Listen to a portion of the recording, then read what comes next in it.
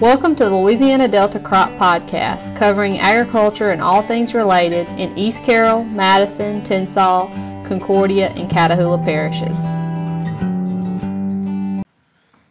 Hello everyone, welcome to another episode of the Louisiana Delta Crop Podcast. Today I am joined with County Agents R.L. Frazier and Mr. Dennis Burns, and we have a special guest today, Dr. Tyler is it Towles? Is that how you pronounce it? Tolles, okay. I want to make sure I get that right. Yep. And Tyler, we're glad to have you on the episode today. So you're a recent new hire and you're stationed at the Macon Ridge Research Station in Winnsboro. Why don't you give us a little background on yourself and how you found yourself in Winnsboro? All right, yeah. So I'm originally from Greenville, Mississippi. I did undergrad at Mississippi State and decided I wanted to be an entomologist after working for Dow AgriScience in Wayside, Mississippi through my undergrad college years, and kind of started putting feelers out for grad school, and I ran into Angus Ketchot, who's at Mississippi State, and he offered me a spot for a master's degree, so I took it, and shortly after that, it kind of rolled into a PhD program, which is what I wanted to, wind up with anyways. So that's kind of what I did, and finished that up in May, and took this job, started May 1st down here in Winnsboro. I'm a 80% research, 20% extension split. And as of now, it's been great so far, and I'm enjoying it. Awesome. That's good to hear. And you had to move during a pandemic, and awesome times to be alive, I tell you. Yeah. So what are your research goals? Like, what have you got going on this summer? What are you working on? What do you plan to do?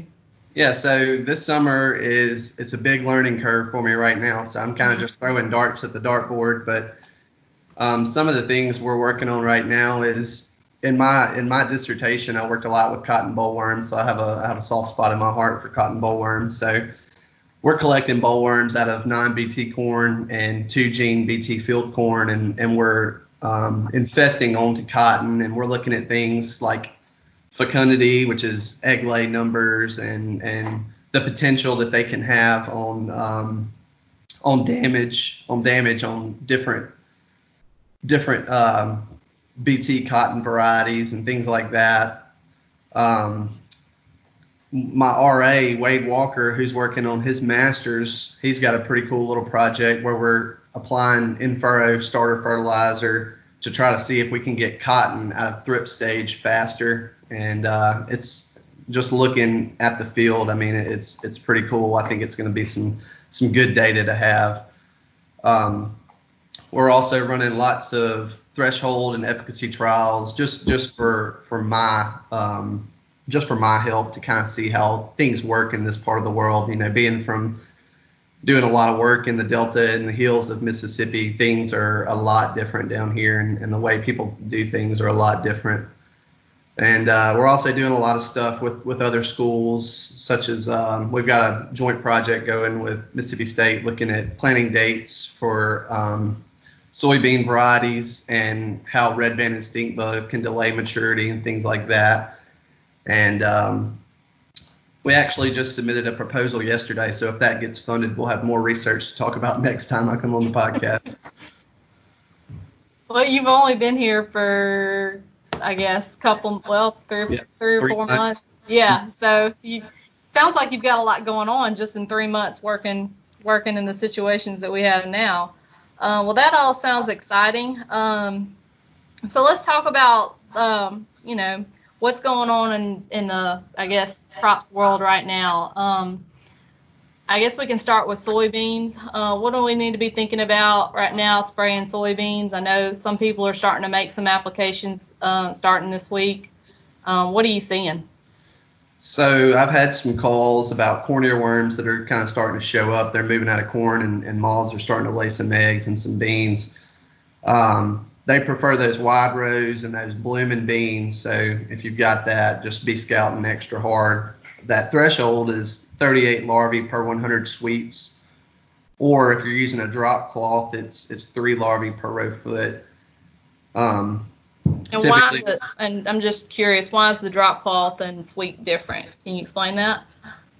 Yeah, so and especially for corn earworm, if they're feeding on pods, those pods will be deeper in the canopy. So I'm not exactly sure how many worms you're going to catch in a sweep net, because they're going to be lower, probably in the bottom 2/3 of the plant. So, drop cloth might be better, and that's a good, a research idea that we should, probably look at. But if you are running into some pod worms in soybeans, or corn earworms in soybeans, we typically recommend, diamides or Intrepid Edge, or even that the virus, AgBiotech calls it Heligen, and it has its place too. So it's pretty interesting type of chemistry. But anyways, passing corn earworm, I talked to Steve Brown yesterday down in Alexandria, and he was telling me that loopers are starting to kind of show up, and so are green clover worms and velvet bean caterpillars.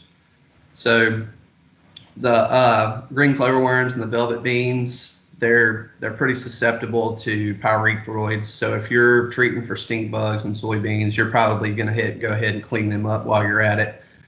However, loopers, which migrate north as the year goes on, if Steve's starting to see them down in Alexandria, that means that we need to start scouting for them, up here on the ridge and in the delta of Louisiana. And that threshold is 150 per 100 sweeps, or 8 per row foot. And for them, we see a lot of pyrethroid resistance. So, if we're looking at options to treat for loopers, we're looking at diamides, which are the Besiege and the Prevathon, or Intrepid Edge again. And then I guess the last thing that we really need to be paying close attention to are stink bugs. And here on the station, I'm getting calls, about red bandids and things like that. But here on the station, we're starting to see some stink bugs trickle into our soybeans. And usually as they hit R3, R4, that's when we start kind of seeing red bandids. So our red banded threshold is 16 per 25 sweeps. It's also important to keep in mind bifenthrin is really the good pyrethroid that we use against red bandids, and adding in a little acephate, that's our real good option for red bandids. But you also have to be careful that if you are throwing out acephate, you don't want to flare soybean loopers if you got them in the field, because that's a good way to do it. Well, I always heard, and people do this, they'll spray a pound of acephate late, and then take out some loopers. Like if they have below threshold, but they want to get closer, they're not too far from burning them down. Yeah. And they don't want the loopers to get out of hand. They'll spray a pound of acephate just to kind of clean up. It'll clean up pretty much everything out there, and it will kill some loopers. Yeah, it'll definitely knock out any stink bugs you've got left over, and towards the end of the year, and have a little bit of activity on loopers.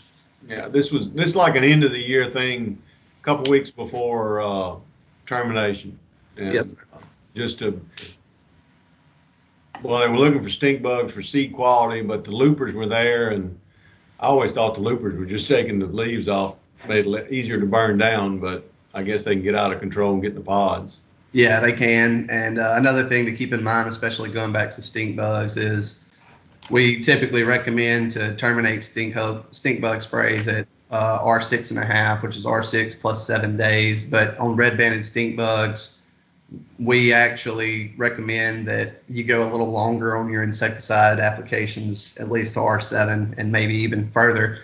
And that kind of depends on what our harvesting conditions look like, because those red banded stink bugs can damage a lot longer than those browns and southern greens and greens can.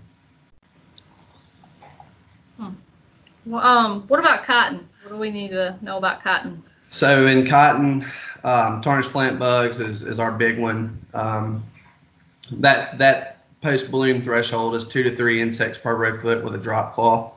And that's typically how we sample blooming cotton, is always with a drop cloth. If we do have to make application, we do have quite a few options. Diamond is an insect growth regulator. It works good on the nymphs. It will have no effect on the adults. Transform's another good option through Corteva. It's a good all around for adults and nymphs, and both of those chemistries will not flare spider mites.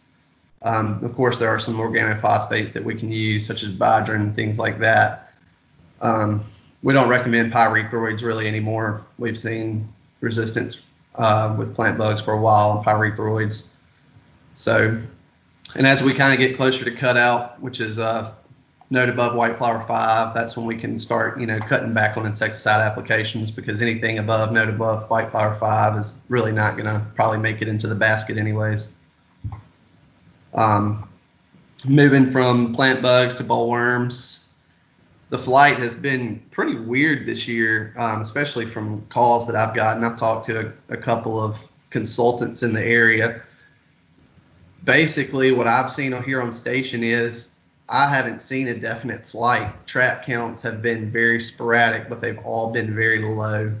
I haven't seen eggs. We've been scouting our bollworm trials, and I haven't seen any eggs, but every now and again we flush real low numbers in soybeans and cotton.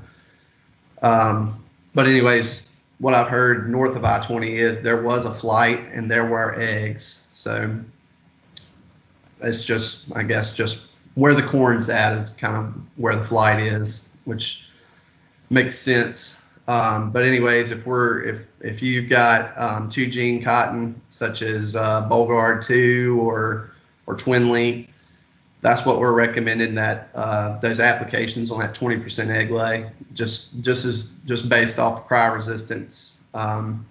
However, if you're planting 3 gene cotton, such as Bollgard 3, Twin Link Plus, or Wide Strike 3, we don't recommend that you make any kind of insecticide application on an egg threshold. That's just to give the BT proteins and that VIP protein time to work on those neonates.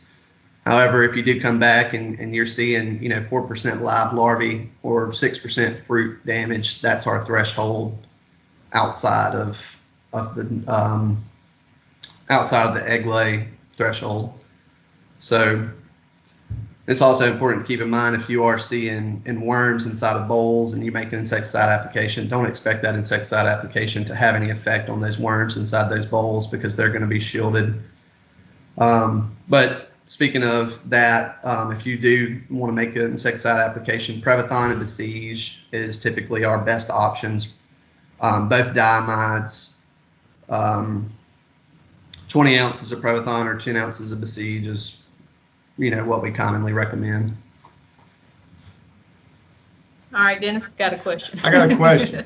Okay, RL and I, in both our parishes, we each have a grower growing 60-inch cotton. Mm-hmm. So the 60-inch cotton is actually, the one in Tensile and what we have at the research station all look really good. I mean, it's doing well, but we're going to have to carry it longer than normal, what you would consider normal for us. We're going to have to carry it, what you figured, 2-3 weeks longer, RL?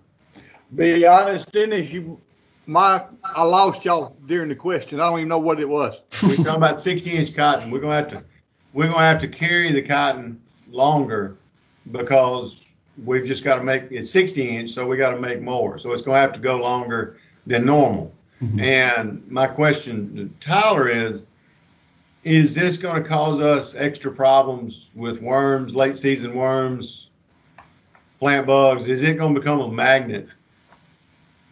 That's a good question. I mean, if you're carrying that cotton out, which for plant bugs, at least, like I said earlier, I mean, once you get to a certain point, you're not gonna hit all that just growing out the top is probably not gonna make it into the basket anyway. So for plant bugs, I don't think that it would have really any effect.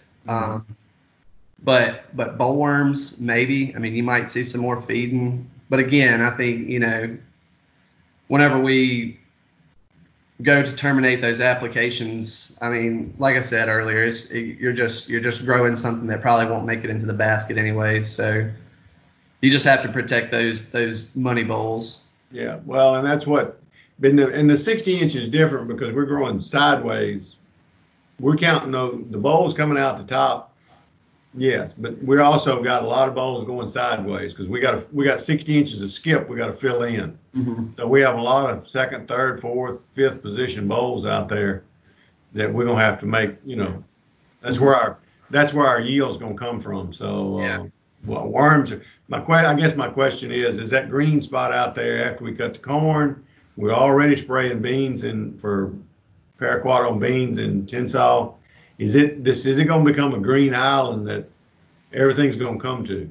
Yeah, I guess it's possible for a late moth flight to get over into your late cotton. But I really don't. I haven't thought about where late flights come from. Because typically after it comes out of corn, we manage it in cotton, and that's really it. We don't really think about it anymore. So that's a good question. Well, it's just L'Oreal's got a grower. I got a grower. We've got it on the station in St. Joe. It looks really good, and so we're just waiting to see.